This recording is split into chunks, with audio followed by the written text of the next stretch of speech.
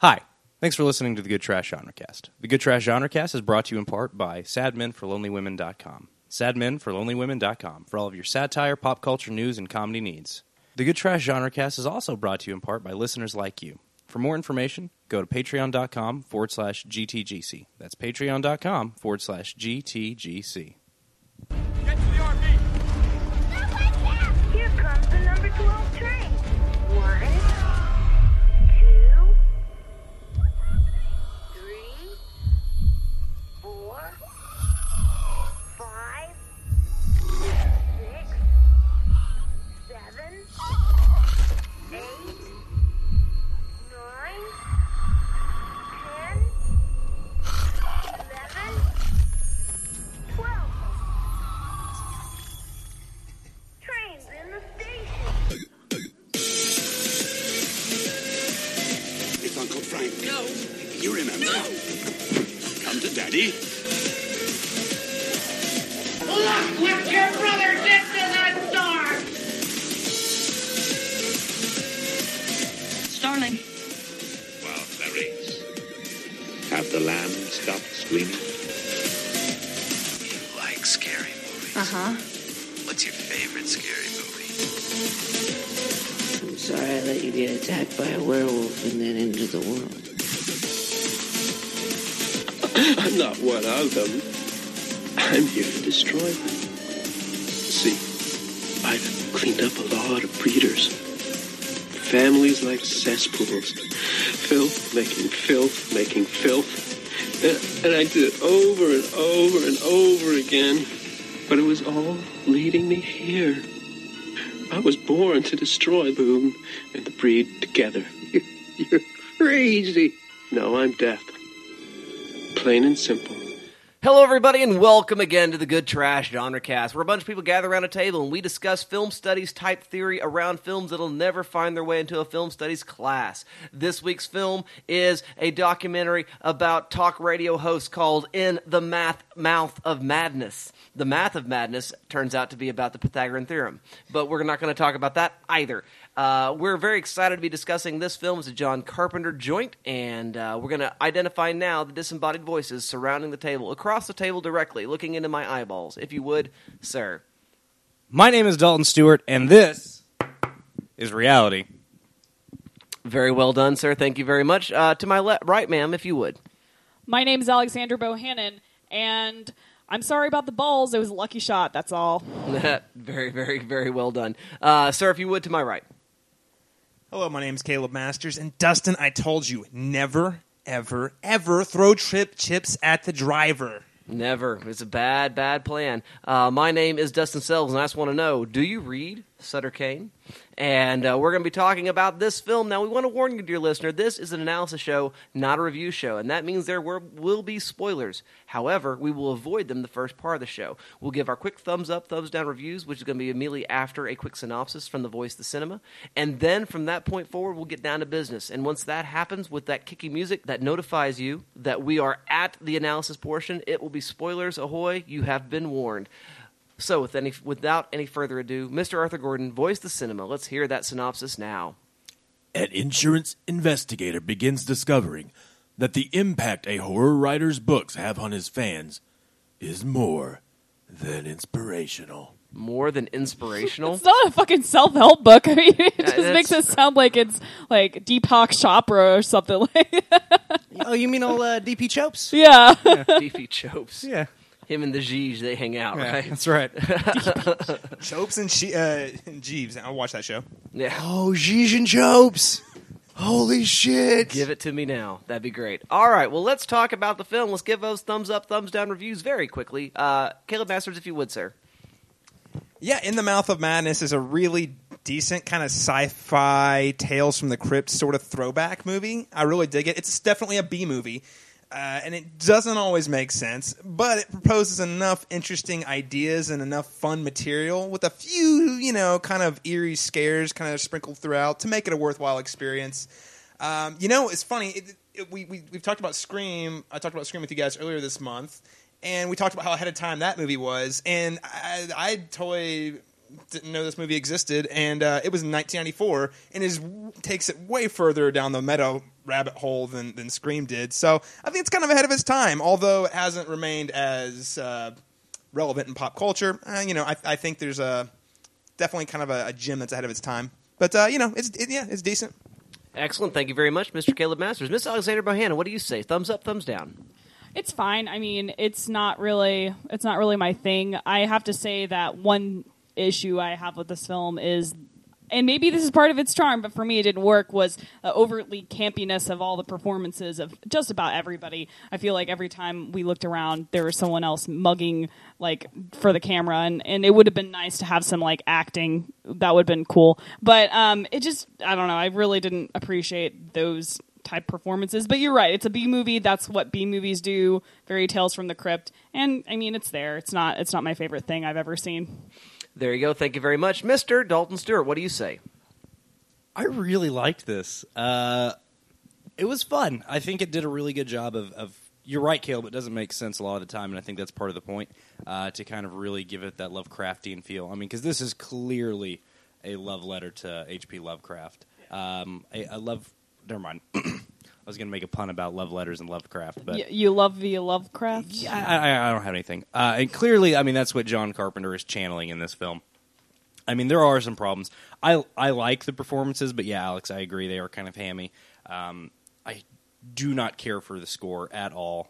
Oh, it's bad. That score is bad. I think the score is really fun. What? I like the music. It was like the most generic. John Carpenter's produced the scores way better than this. This is the most generic rock piece here. Like, I really liked the intro and outro That sounds music. like it might be Enter Sandman and then isn't. Yeah, exactly. Yes, exactly. Like, hey, it's Metallica. I thought it was awesome. I thought it was great. Hated it. Also, really, this man made The Thing. The creature effects in this movie are not good. I'm going to be straight out about it. I mean, I like a lot about this movie. The creature effects are not something I care for in it. They are flat out bad, in fact. I'll save some. Well, we'll go ahead and, you know what? You're probably not going to watch this movie if you haven't already seen it, because it's not easy to find. The great old ones come up at the end of the film, and they should have just not shown us what they looked like. They would have been better. Fair. Yeah. I completely agree. They were way more terrifying in my imagination than when they showed up. Yeah, absolutely. They didn't really have the technology. The puppetry just was okay at best. But yeah, they're much more terrifying when you have no idea what they look like, as opposed to some half-assed latex puppets. Overall, though, yeah, I really like this movie. I think the whole movie, I was just like, is this going to go where I think it's going to go? And it did. I was really surprised. I mean, the ending of this movie is so bleak in a way that I kind of adore. I went for it. I totally did. Alrighty, well, there you go. Thank you very much, Mr. Dalton Stewart. Alrighty, what I'd like to say in terms of analysis, again, I want to say that this is a pick from Brigham Cole, so Brigham, this is all your fault. Yeah, when we've got a 5-week month, we like to do a listener pick. And, the movie's fine. I guess, I mean, again, I have a very tepid sort of feeling towards it. It's all right. Really? Because when you texted me, I'm pretty sure your exact words were, this movie sucks. Yeah, I don't like it very much. But, it's not terrible. It's just, it's a mess. Your texts led me to believe otherwise. I thought you hated it. I don't quite hate it. I'm a little short of hate. But the cold sort of just indifference is like the worst kind of hate anyway, isn't it? Oh, and yeah. I am sort of cold apathy. Indifferent. Yeah, I was like, And it's a movie. It happened. It didn't make me angry in any way. I do like the theatrical scene at the end. I think that's a lot of fun. Yeah. And I do. Sam Neill's fine. The rest of the performances are ugly and whatnot. The score is bad. Editing's not very good. I like the framing narrative fine, but yeah, it's not very shiny as far as I'm concerned. But anyway, there you go. Now you know our biases, which are generally meh towards the film. Let's go ahead and do what we do, though, guys. It's business time. It's business. It's business time. I know what you're trying to say. You're trying to say it's time for business. It's business time. Ooh, it's business. It's business time. That's right, dear listener, and that business is analysis. I go to you first, Mr. Dalton Stewart. What analysis bring you? Well, this is something somebody brought to a previous film way back when. I want to say it was you, Arthur, but I couldn't quite tell you what movie it was. But this idea of fan madness, of a dangerous and poisonous level of fandom. The scene of people rioting because there aren't enough advance copies of Sutter Kane's newest book, In the Mouth of Madness. The fact that I'm watching this scene in the same week that advance tickets for Star Wars The Force Awakens went on sale really kind of made me think, okay, interesting. Because what we have here is people who are hurting one another for a damn book. And they're willing to go to bat. I mean, again, they have been driven mad by the madness of the page, but which tells you one thing, listener: don't read, don't ever read. But it is interesting. I mean, in the real world, I think about when the Avengers came out, and there were like 3 negative reviews, and all of the critics that wrote negative reviews about the Avengers got death threats. Like, guys, it's a product of a multi-billion-dollar international corporate conglomeration. Like, calm the fuck down. These movies, Marvel Studios does not need you to go to bat for it. It's going to be okay. It's not 1993. Like, comics are not in the toilet. They've all got money from movies now. It's fine. It's going to be okay. What are you people freaking out about? And the same thing's going to happen when Star Wars comes out. There's going to be at least 3 or 4, even if the movie's unabashedly wonderful, there will be people who don't care for it, and that's fine. But those people who don't care for it vocally are going to be harassed and threatened. And guys, Disney does not need you to protect it. It had enough money to buy Star Wars from George Lucas. That man's got a big old pile of gold he sits on like Scrooge McDuck. And the floors at Disney headquarters are probably lined with Benjamins. Like, the couches are just stuffed with $100 bills. It's not particularly comfortable, but it's a show of wealth. These companies don't need you to stand up for them. And I don't think that's what John Carpenter is getting at in the film, but I couldn't help but think about these fans are going absolutely bonkers over this damn book, and this guy's allegedly selling more copies than Stephen King. It's like, he's a rich man. It's fine. Just read the book. Calm down. Everybody calm down. And that's something that I couldn't help thinking about is this fan outrage, this culture that we have now in the modern era where everybody gets to air their thoughts at will with the internet, and they feel the need to like defend these multi-billion-dollar corporations. And don't get me wrong, like, I've got a lot of love for Star Wars and superhero movies at all fanny things, but guys, at the end of the day, it's just popular culture. Like, come off of it. Corporations don't need you to defend them. Sending people death threats because they don't like the same things as you is ridiculous. Telling people they're less than you because they don't like the same things you like are ridiculous. Everybody just take a deep breath, take a step backward, and stop saying my other ride's a TARDIS. Wow. Well done. Very well said. Thank you very much, Mr. Dalton Stewart. Mr. Caleb Masters, what analysis bring you? Yeah, I definitely want to pull some ideas, piggyback off some of those ideas that Dalton just presented, because I think that's exactly what the movie's getting at. I think it's a huge critique of fan culture, fan and pop culture, and our recent obsession with it. And I think it's way ahead of its time because this is 1994, and things have only gotten even crazier since then. I want to talk more about like the kind of philosophical approach, the philosophy I think the movie's kind of talking a lot about, and that is the idea of simulacra and simulation, which is kind of a hit it. That's right, Jean Baudrillard, back in the late 90s, early 2000s, I think, French postmodern philosopher. So, to give you guys a quick lesson on what the simulacra and simulation is, it's a study of symbols, signs, and how they relate to contemporary society, or in this case, pop culture, and how our society often simulates a perverted reality instead of the actual reality. And eventually, said perverted reality is going to become the reality, and it's actually a replication of something that's not true. So, basic premise. Like a pumpkin spice latte. Exactly like a pumpkin spice latte. Well, you can see, this is literally, and especially in the 21st century, we can see this happening everywhere. Movies, books, pop culture, what we drink, everything. There are 4... And I think the fact that we watched this movie this week, and I was thinking about this, is super relevant with mention of Star Wars with the fan culture, and the fact that Back to the Future week, whatever day was this past week, and it's totally, I mean, this is exactly what this movie's talking about. But with the simulacra and simulation, there's basically four stages in which this process is created. You have stage 1, reality, the real world, how things actually are. Then you have stage 2, a perverse reality, or one that we all agree is not real, but we just kind of live with it. We're like, this is, it's not real, but we kind of just accept it because that's what it is. Stage 3, though, is when we begin to accept the perverse reality, and it starts to act like actual reality. So all of a sudden, social media is not just that little hobby that you dabble in. All of a sudden, it's that little platform that you're living on. You're actually like creating your own little world, your own persona in, And then there's stage 4, is in which case you actually lose footing in real reality and in favor of living in this kind of perverse hyper reality. And then at this point, hyper reality is then what's reproduced as the actual story or the reality you're living in, and then reality becomes a copy without an original. So this is a fictional a copy of a copy of a copy, a copy of a copy of a copy. Exactly. Now, in this movie, John Trent he begins the movie living in reality. He's an insurance investigator. He kind of changes a little bit when he's attacked by Sutter's agent, and that's when he begins to suspect something's up. Something a little bit's off.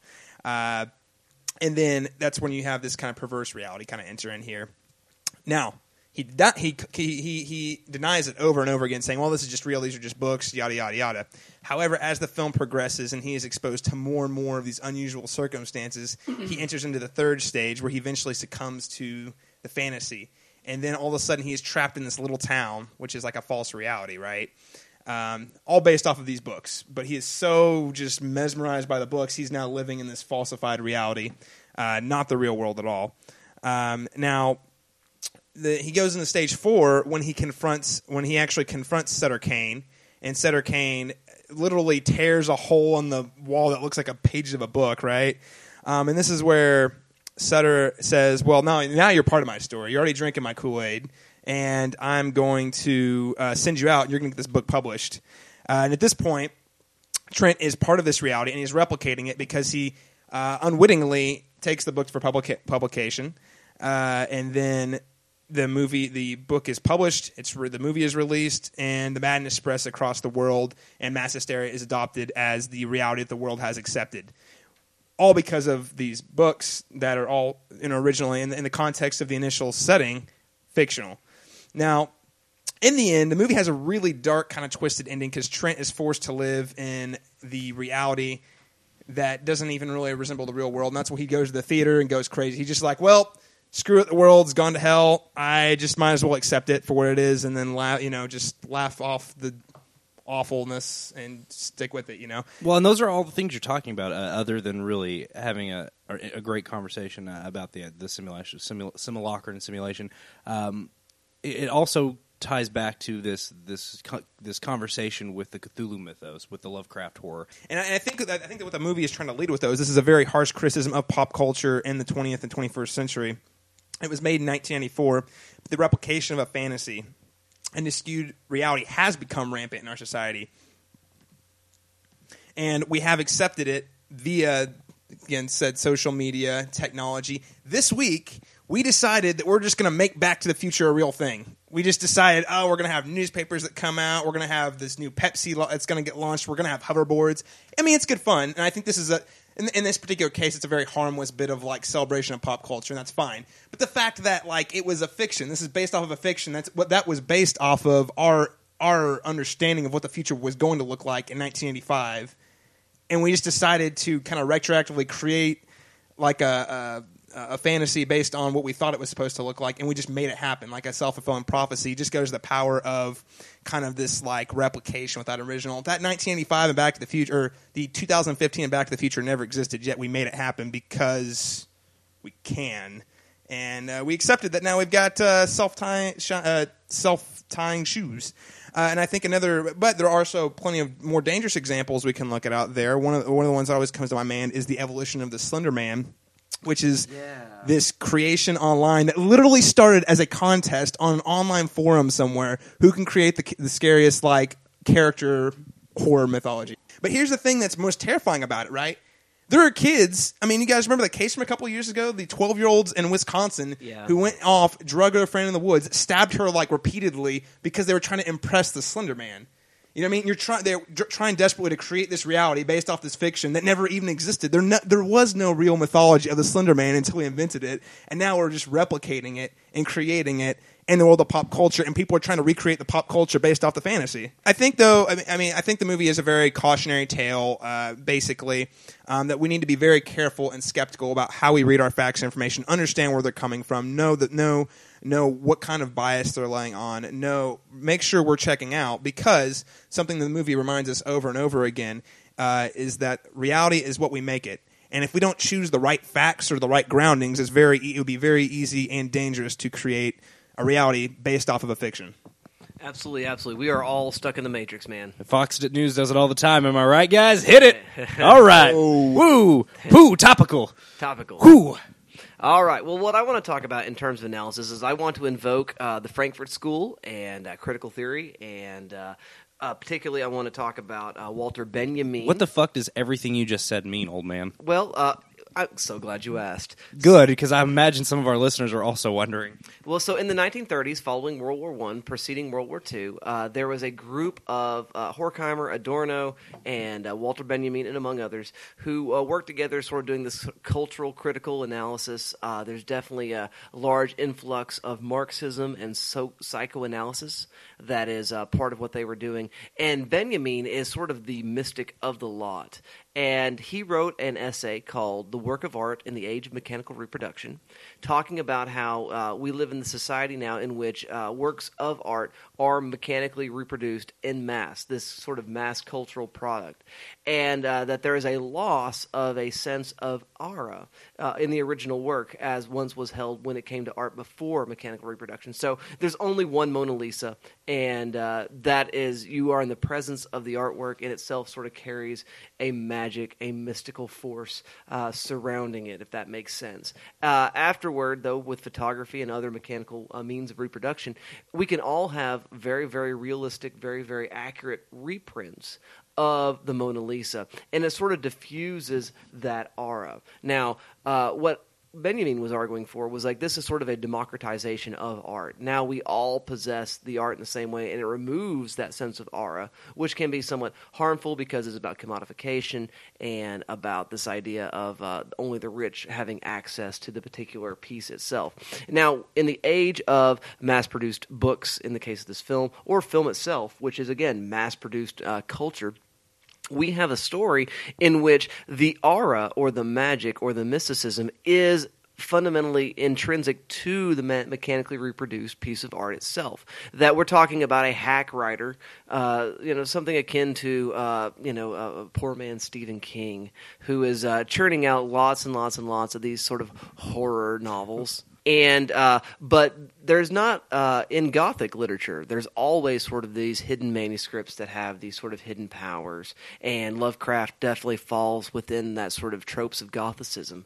And it's not the original manuscript that is magic. That if you read the words that Sutter Kane wrote, in the blood of children on a papyrus paper or whatever, then you would be transformed. Paper made from the flesh of his dead enemies. I don't know. Necronomicon Ex Mortis. Something like that, right? Which is, again, Necronomicon Ex Mortis, right? It is a magic text because it is, from Lovecraft. Right, from Lovecraft. And it is not itself, though, reproduced in any way. What we have here, though, is that the words themselves sort of contain the power. That because the words have the power, not, again, the sort of oral reified, mysticized, text itself doesn't have the power. It's actually the power is just in the words, the thoughts, and the ideas. And so, in a way, this film becomes something about a proletarian revolution. That if there is ideas that are spread out that everyone can get a hold of, they can be changed and transformed, and they can remake and remodel society. Now, it tends to take, in a typically Lovecraftian way, a very conservative position therein, saying that they become monsters and they're scary, sort of a la The Dark Knight Rises. If you have your dictatorship of the proletariat, it's only going to end up in show trials and gulags and, death by exile and those sorts of things. So it does something different than I think what Benjamin would want to have had happen with the idea, but it definitely is a discussion, instead of the aura being destroyed or obliterated, as Benjamin seems to suggest, the novel and the film seem to suggest that the aura is still present, and now aura itself is democratized, which is fascinating and interesting, and if nothing else, an excuse to read some more Walter Benjamin, which would make all of your diets much more healthy. And that's good for you, and it even tastes good. So there you go with our analysis, dear listener. I hope you've had some thoughts to percolate and think about, but we are going to move on and render a verdict at this point, and we're going to render this film to the shelf or to the trash. I ask you first, Mr. Caleb Masters, what do you got to say? Oh, this one's tough. I mean, guys, I wouldn't shelf it. I can't shelf it. I like it a lot. But there are other movies that do what this movie is doing. Totally fair. There's so many other movies doing what this is doing and tackling the same things in such a more effective manner. So it's a trash, but it's a good movie. It's worth a watch. It's fun. It's lots of fun. I think this movie is the definition of good trash. Caleb, what do you think we should watch instead of this? Yeah, so instead, I definitely say I've got a pair of Christopher Nolan recommendations, questioning reality. Mm-hmm. One that's kind of one more in the cerebral realm, like this one would be Inception, just because it's got the whole layer of reality. You don't know what's real, and how these people kind of create their own Cobb in this case creates his own sort of reality. I also think Memento is a great companion piece to that. One of Nolan's earlier works dealing with that same idea that the reality you live in is only what you tell yourself. It is much, spongier than you would lead yourself to believe. Oh, yes. And then, of course, in the same breath of those, I have to mention Dark City. Really excellent, underrated masterpiece. And then lastly, Eternal Sunshine of the Spotless Mind. Good picks all. Thank you very much, Mr. Oh, do you have a rating, Caleb? Yeah, I think I'm going to go ahead and give this a rating of 6 cheesy Sam Neill posters out of a possible 11. Excellent. Very well done. Miss Alexandra Bohanna, what do you say? Shelf or trash, and what is your else or instead? This is trash. I like John Carpenter a lot. I like the creature effects, but I mean, you don't need to go out of your way to see this. It is good trash, but it's trash. I mean, not going to pull punches on that one. I'd give it 7.5 out of 14.5. Chips thrown at the driver. I would recommend instead to go read Lovecraft, because yes, and then watch Stranger Than Fiction, because there's a lot of recurring themes across both of those. So, excellent. Good pick. I like that. Thank you very much. Mr. Dalton Stewart, what do you say? Shelf or trash, else or instead? Oh, I am going to shelf it because it is such a hard movie to find. It's not streaming anywhere for free. It is kind of hard to get your hands on, and I think if you own this, you're going to be able to share this movie with other people, and I think that's worthwhile. Again, it's not a great movie by any means. I want to preface that. I think it's really fun. I think it's really interesting.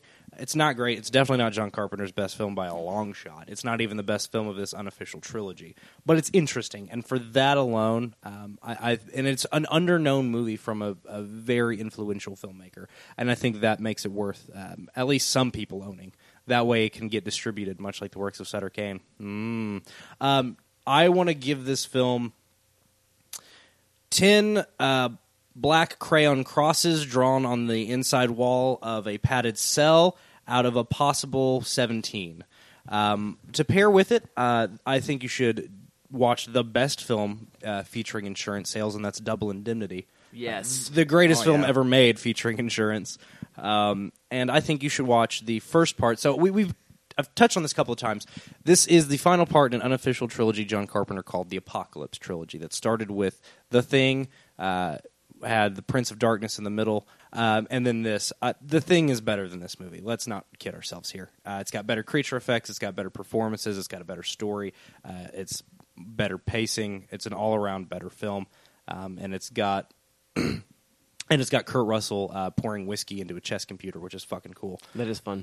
So watch that. Watch Double Indemnity.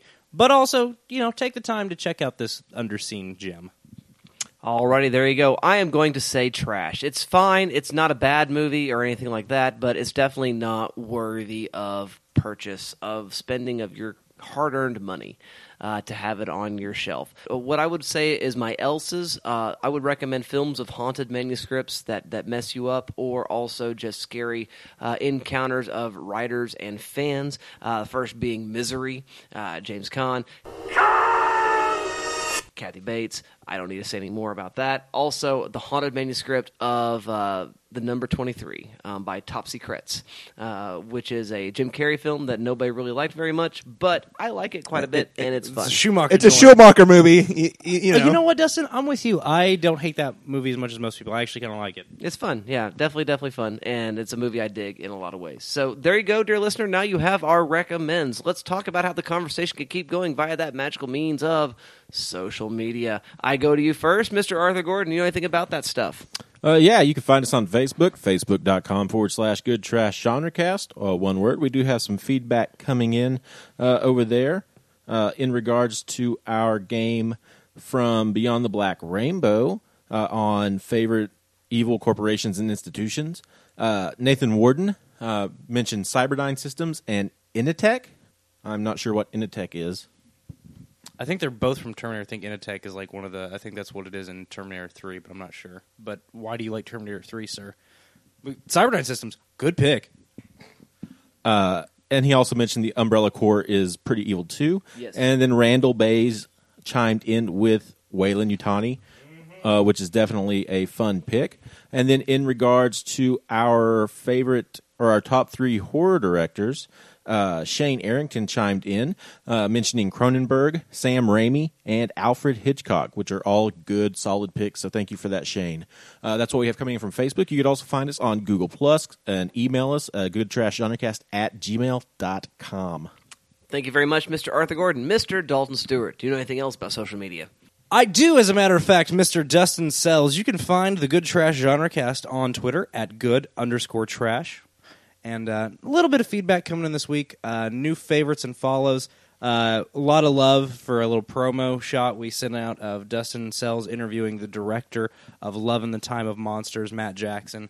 And their official Twitter accounts gave us a little love on that. So that was really nice of them. Appreciate that.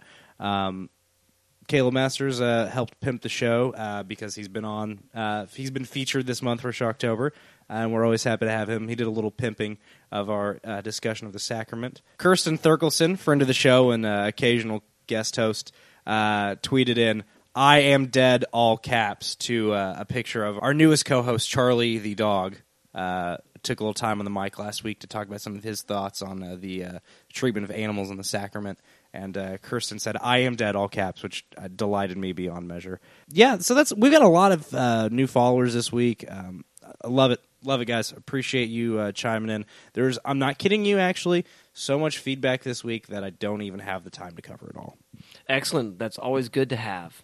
And, of course, don't forget, you can always give comments at iTunes, ratings at iTunes. Also, you can give comments at the Podbean site, at other methods and means of social media.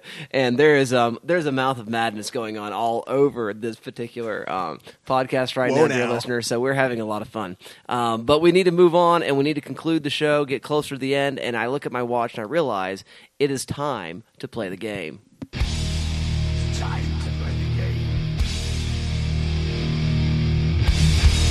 Time to play the game! That's right, dear listener, and this week's game is our favorite fictional authors. That's right, favorite fictional authors, brought to you by In the Mouth of Madness. In the Mouth of Madness. Sutter Kane is definitely not Stephen King. You can tell because we mentioned Stephen King by name, so it's definitely not the same person, okay? So stop asking us.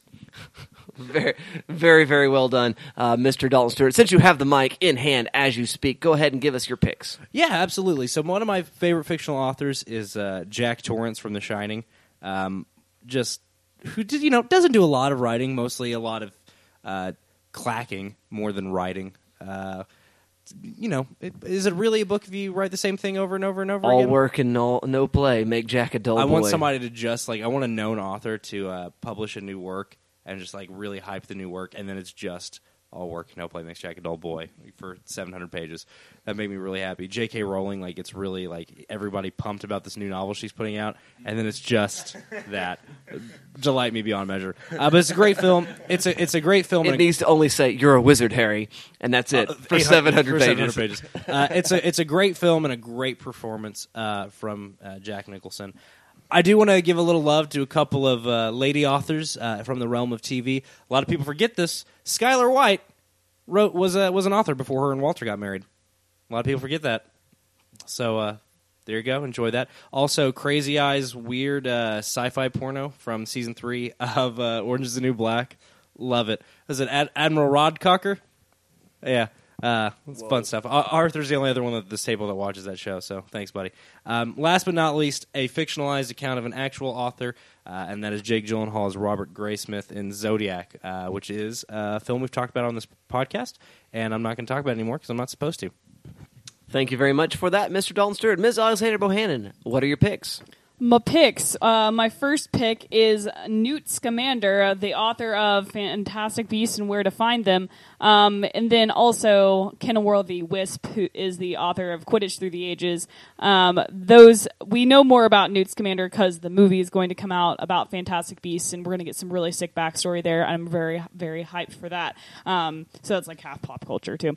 And then my other favorite fictional author is S. Morgenstern, the quote author of The Princess Bride, because in the actual literary text of it, William Goldstein is the editor who makes the good parts version, because I've read the novel. It's pretty interesting. He found the Morgenstern. Yeah.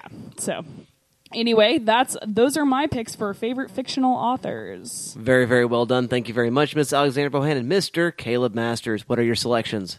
Yeah, I've got a couple. Earlier, Alex mentioned Stranger Than Fiction, so I think it would be daft if we did not mention Carrie Eiffel from Stranger Than Fiction, who is kind of a godlike character herself, has a little bit of a god complex going on in that movie as well. And then, of course, being remiss in the week of Future Day, or Back to the Future Day, which we invented. George McFly was a sci-fi writer in the first Back to the Future and apparently succeeded, and then we never heard about it again because Marty rewrote the future again. I'd have to also give a shout out to R.L. Stine in the Goosebumps movie that just came out, which you can listen to. Me and Arthur do a nice, thorough kind of review on one of the bonus-odes from a couple weeks ago.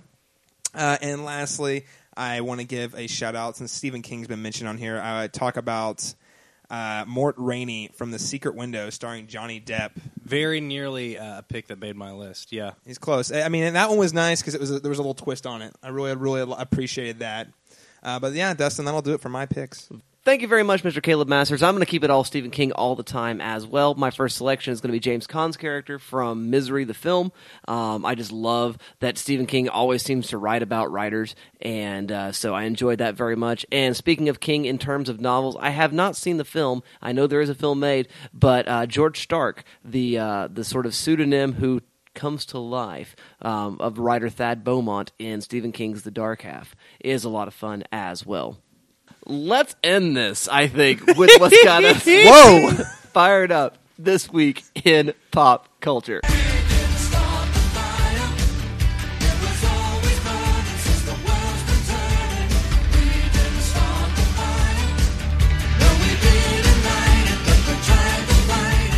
That's right, dear listener. We are all full of fired upness and fire, and so we are going to talk all about how we brought the fire to pop culture this week. I ask you first, Mr. Dalton Stewart, are you fired up? Yeah, I am. 2 shows I'm actually watching and 2 shows that are going to be released pretty soon. The shows are going to be released pretty soon.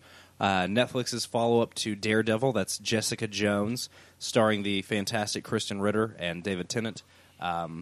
Yeah, I'm really excited for this. The trailer's great.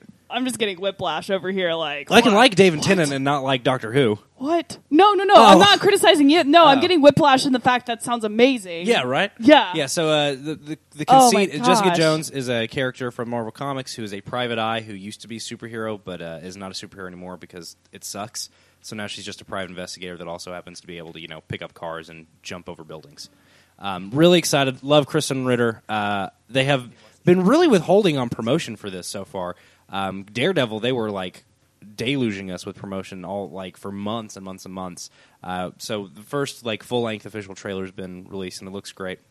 Amazon has one of a new original series premiering that same day, November 20th, called The Man in the High Tower. Yes. Yeah, they released the pilot in the first episode and it was already. fantastic. It was one of those shows that they they made the pilot first and let people vote on if they wanted to see more. So the pilot actually came out last year, I think.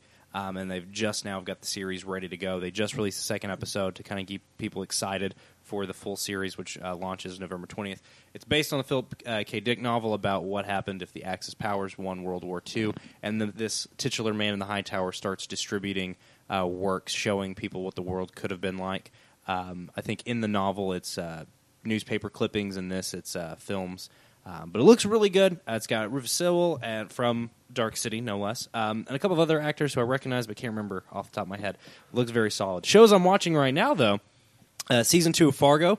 Just watched the first episode last night. I'm so excited. Oh, yeah. God, such a good cast. Jesse Plemons, Kirsten Dunst, Kirsten Dunst. Owlman. What's his? I always forget his name. Patrick Wilson. Patrick Wilson. Love him. God, I love Patrick great. Wilson. Ted Danson. Very exciting stuff coming there. And I'm also watching the CW's new comedy, Crazy Ex-Girlfriend, which is one of the funniest things I have ever seen. It is the best new comedy on television.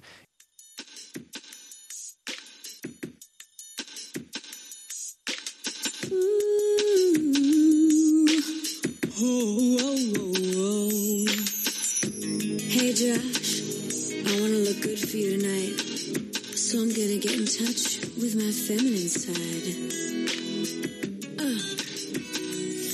It's a sexy getting ready song, the sexy getting ready song. Primping and plucking, brushing and rubbing, the sexy getting ready song. It is a super dark comedy from a person who's been internet funny for a very long time, Rachel Bloom. She plays the titular crazy ex-girlfriend, Rebecca Bunch, who meets this guy who she's an unhappy, high-powered attorney in New York, and meets this guy that was her boyfriend at summer camp in high school, and decides to stop taking her meds and move from New York to West Covina, California. Not to be with him, he just happens to live there.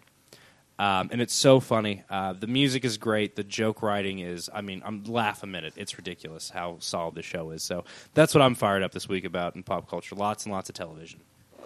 Thank you very much, Mr. Dalton Stewart. Mr. Caleb Masters, are you fired up as well? I've got a couple things I'm fired up about. I'm really glad that Dalton mentioned Fargo because I just want to say go watch that show. I was fired up about it a couple weeks ago.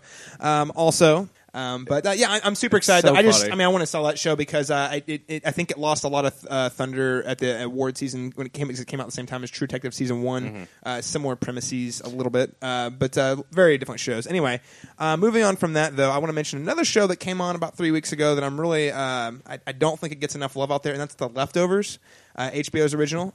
Dude, yes. I'm so glad you brought that up, Caleb. It's good. I mean, it's a heavy show. It's not for everyone. It's the season 1 especially was like literally the most existentially nihilistic, like depressing exploration of why do I exist. No, it's not fun to watch. But man, it's moving though. Regularly. It's very moving. And Damon Lindelof has talked about how he's really depressed when he wrote the first season. Yeah. The second season has been a lot more lighthearted. Way more. Like there's a lot more optimism. The third episode is the only episode. The third season of episode 2, which aired last Sunday, is the only episode so far that's anywhere close to as bleak as season 1. But Caleb, I forgot that you watched that show too. I've been meaning to talk about it. It's really excellent. And Damon Lindelof gets lots of crap from Lost, but even if you don't like some of the more wacky things about Lost, this is more focused on the character development that a lot of people. It's fell clear in love with. very early on. It's like the mystery of the show is not important. This is about character. Yeah, they have no interest in exploring what happened to those people, and that's okay. It's not. It's great. But lastly, a little game coming out this week. Some people might have heard of it. It's called Halo 5. It's more Halo. What can I say? I'm a sucker. I'll keep buying. This is the first time I've actually owned an Xbox console when a Halo games came out. So that's fun stuff. But yeah, it's good. I've got like a little group of friends online I game with who live in like 6 different states now. So I'm really excited to play with all those guys. But yeah, I'm really kind of fired about kind of like that social gaming experience I have with some friends I haven't been with in a while. So that's really cool. And if you're a fan of Chief, the story looks like it's taking on. He's done being like a pretty tool-like soldier. He's more like there's a little more moral ambiguity in the struggle there. But yeah, and that's about all I got this week, guys. Thank you very much, Mr. Caleb Masters. Ms. Alexandra Bohannon, are you fired up as well? They are releasing a tiny mini-series about Gilmore Girls post the show ending. I don't think you mentioned that. Yeah, I just heard about this recently. So this is Netflix I don't know who first kind of leaked this information. Everyone was like, "Oh, this is a rumor. This can't happen," and now it actually is happening. So it's going to be 4 90-minute episodes, and it's going to be insanely amazing. And the internet is fired up as fuck about it because they should be, because Gilmore Girls is great. Is it good? I've never watched it. It's It looks good. It's amazing. It's good. It's Okay. a good show. Like, love the Gilmore Girls. and then the other thing I'm fired up about, and kind of unfired, well, negatively fired. Hopefully this will be resolved. But J.K. Rowling's latest foray into the Harry Potter universe, Harry Potter and the Cursed Child, her 2-part stage play. They just dropped the plot on what that's going to be about, and it's going to be following Harry's child, Albus Severus, and the fact he's living in his father's shadow and all this shit. And I mean, I'm fine with that. I was really hoping it would be Lupin's child because he's an orphan and gonna deal with, like, dad's a werewolf and maybe he has cool superpowers because werewolf plus metamorphagy, his mom, and Tonks and anything. It could have been a lot better, but it could be way better because it could be just released as, we don't know so far how it's going to be disseminated, if it's only going to be you can see this play here or get tickets to it eventually somewhere else, if they're going to do any live streaming of it. One would hope they better fucking do it. They'll Like, probably sell the script. yeah, like something has to be done because There's too much money to be made. It's gonna make its rounds, yeah, it's just, or put on. it breaks my little streaming fan heart to know that I wouldn't be able to, like, enjoy. I would be on an unequal playing ground with other Harry Potter fiends. I mean, tickets are on sale now. We can start saving for that UK trip can right now. I can't do that one. I can travel, but maybe that's a bridge too far. So anyway, those are the couple things I'm fired up this week about. Thank you very much, Miss Alexandra Bohannon. Now, I am fired up about a couple things that are going on right now with regard to the show. Back to the Movies is dropping already, and Arthur and Caleb are working very, very hard to use those press passes and drop those episodes, so I recommend you check that out as quickly as you possibly can. Arthur and I are also doing work on The Cast Who Knew Too Much, which is going to be dedicated to the films of Alfred Hitchcock. And finally, Alex and I are working on the film syllabus, sort of a retread, rebrand of the Good Trash du Cinema, and we're going to go through the syllabus and why those films are important. We're looking at Breathless probably for the first episode. Stay tuned and keep watching out for that because it's fun. Now, those are the good things that I'm fired up about. I'm also angry, and I need to bring a little fire in this regard. I was opportune to see Beasts of No Nation with one Dalton Stewart, and it was a good time, homie. Hey, man, yeah, it was real fun. We did that last week. Except for that movie was not a good time. It wasn't fun, the movie. Did you guys cry at least twice? If you didn't, you're not human, okay? I mean, I couldn't cry, and I wanted to. It was rough. I had a lot of weird stuff happening inside of me because of that movie. I was able to man up and get through, but definitely the tears were very, very close. It's like a process, right? Like you're sad and you're angry at the same time. There's a lot of anger. Me and Dustin just kind of sat there and for a while after the movie. Yeah, we sat there in silence like, I want to say things, but there aren't actually words for what is to be said. Now, I want to talk about cinematic snobbery amongst the academes, because I have a dear friend, and I'm giving you a shout-out, brother. This is Clayton Dillard, who's a friend of mine, who's another student, PhD candidate at Oklahoma State University, and Clayton wrote this regarding Beasts of No Nation. I'm looking forward to your feedback, Dalton. All right. Beasts of No Nation is a logical conclusion for a Nolan Zimmer generation that desires intensity at all costs. Every single frame is sadistic exercise, perversely dangling nascent, graphic post-colonial conflicts over the heads of impressionable viewers like the bloodied bait that it is. If you bite, you lose, because endorsing Fukunaga's non-vision is akin to committing a cinematic war crime, as it further condones the deadening of African cinema and experienced by literally bashing its brains in. There is no space for breathing, felt life here. Even the early humor of farts around the dinner table is merely reverse-engineered moments of levity to make the carnage feel all the more brutal. How could anyone with even a shred of aesthetic sensitivity be fooled by such a calculated flex of socioeconomic privilege? All of this would be hilarious if Fukunaga were being publicly shamed over and over again, but the majority of viewers are comprehensively fooled by it. Do me a favor, pick up the book Killer Images, Documentary Film Memory and the Performance of Violence, read it, and then hurl it at Fukunaga next time you see him. What was this guy's name again? Clayton. Clayton, what the fuck is your problem, man?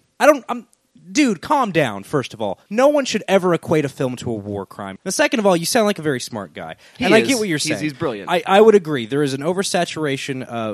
Your comment about the Nolan Zimmer, generation of filmgoers. I get what you're saying there. I do. First of all, Beast of No Nation is based on a novel by an African national from Nigeria about not his personal experiences as a child soldier, because I don't believe he was, but the experiences of people he knew and things that he saw growing up in Nigeria. So first, your assertion that it is the West making money off of real tragedy, I think, is the gist of what you're getting at. I don't think you're 100% right there, man, just because of the source material, for one. Second of all, this was a passion project for Fukunaga. I mean, the dude didn't make this movie for very much money, and Netflix didn't buy it for that much money. So I don't... I mean, yes, at the end of the day, all major film releases are a commercial thing, but what's your response to that, Dustin? I feel similar about that. What I would say is, no, the film is not a Nigerian film. Correct. Nigerian cinema is a wonderful thing. It's growing and beautiful, and don't be mad at this film for not being that, even though it's set there. I mean, I get what you're. I do get but this is something that just. This is not the right movie to be mad at for that. I mean, there are plenty of American films that, overshadow the national cinema of a country that they happen to be set in. Plenty. There are lots. Sure. This is a tiny, independent production, and I don't think it's the movie for you to be mad about. But isn't that always the goal of any independent film? I mean, it's almost like, and again, I don't want to say he's not totally in the wrong, but I mean, who's gonna? Okay, if a major force in Hollywood does not make this movie, Cary Fukunaga, who won an Emmy, this is what he used his clout on, right? If he doesn't use his influence to make this movie, what are the chances of a Nigerian filmmaker making this movie, pitching it to Netflix, and it getting seen by millions of people to be more aware of the issues at hand? And his concerns about the unrelenting bleakness of it's the film. sadistic. I mean, sadistic's fair. I mean, it's I definitely would say cruel that's to the audience. I would say that is 100% fair and necessary. Why is that a bad thing? I mean, there are plenty of films that I feel like are torturous for their own sake and without any larger goal. But I mean, that's like saying that Steve McQueen can't make a movie about American slavery because he's a black British national. Mm-hmm. Like that to me, because that is an unrelentingly punishing movie, and to me that seems to be the same assertion with that thread of logic. Well, because Cary Fukunaga is a Japanese American, he can't make a film about child soldiers in West Africa. The film to be angry at is Machine Gun Preacher. That's the film to be angry at. Starring Gerard Butler. Yeah. That's what we're talking about. This film is an issues film. You know, you can be a French director and you can write a film about immigrants in France and not be one of them and make it schmaltzy and emotional and heartbreaking and all those sort of things. I'm looking at you, Welcome, by anyway, I'm looking at films like that. You can make that film and not be pandering or not be, somehow evil in your approach. I don't feel like it's an evil film. I like the movie a lot. And I do too. I mean, it is a... I'm not... Yeah, you're correct. It is a punishing film, and sometimes almost... I would say, it does creep up on the precipice of being too much, kind of wallowing in the sadness of the situation. But again, I think it's necessary. Dustin, I agree with you. Clayton, you and we're going to talk a little bit more about this. No. I'll tell you what, I will give you a little love right now, Clayton. Check out his interview with Agnes Varda, famous French filmmaker from the French New Wave, in Slate magazine. That's you cool. can find on the interwebs, and he's a great guy. He's an insightful interviewer, and I always respect his thoughts, even though I do not always agree. Well, I don't know him, so I don't respect his thoughts. I'm sure if I got to know him, I would find him to be a perfectly pleasant individual. It's going to take me a while to simmer down. Well, that's why I want to bring a little fire, and I'm glad I'm there's toasty in my fire shorts right now. Going on all over this place right now. Now, dear listener, we need to talk about next time. Next time, when you are hearing our oral stimulation, that's right, oral stimulation for you all, it's going to be looking at Love in the Time of Monsters. That's right. We're going to close out Shocktober with one final bonus-ode. This has been something that's been in the works for a while. Dustin interviewed the director of Love in the Time of Monsters earlier this week. Matt Jackson's a very, very lovely human being. We're going to be dropping that. We're going to drop the interview and our discussion of the film together as one episode. That's what I thought. So we'll be dropping that probably before the next episode proper, which will be Starship Troopers. Yee!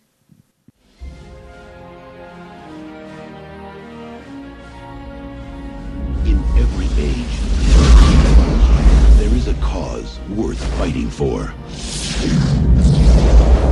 But in the future, the greatest threat to our survival will not be man at all.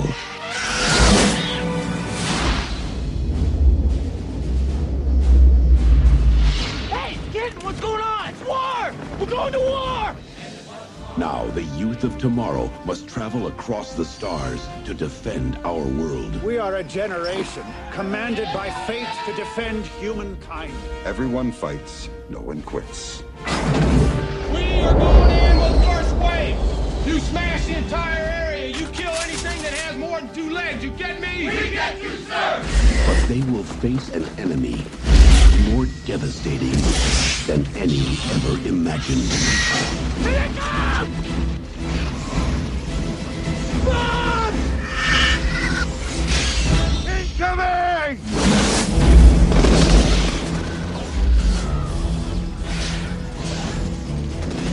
Mayday, mayday, this is Roughneck 20. We're under attack, sir. We need retrieval now. Someone made a damn mistake. The bugs laid a trap for us, didn't they?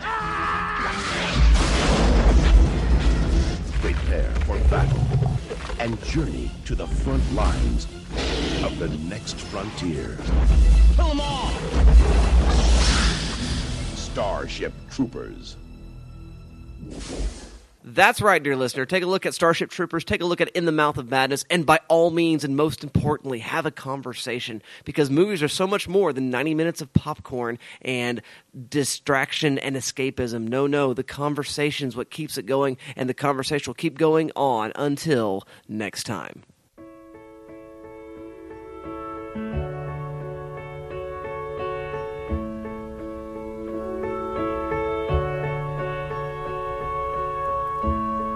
We've only just begun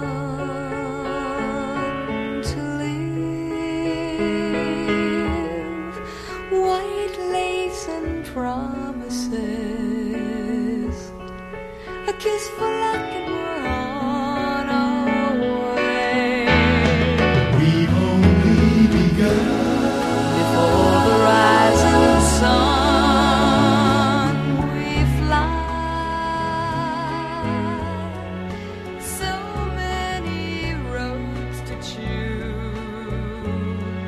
We start out walking and learn to run. And yes, we've just begun.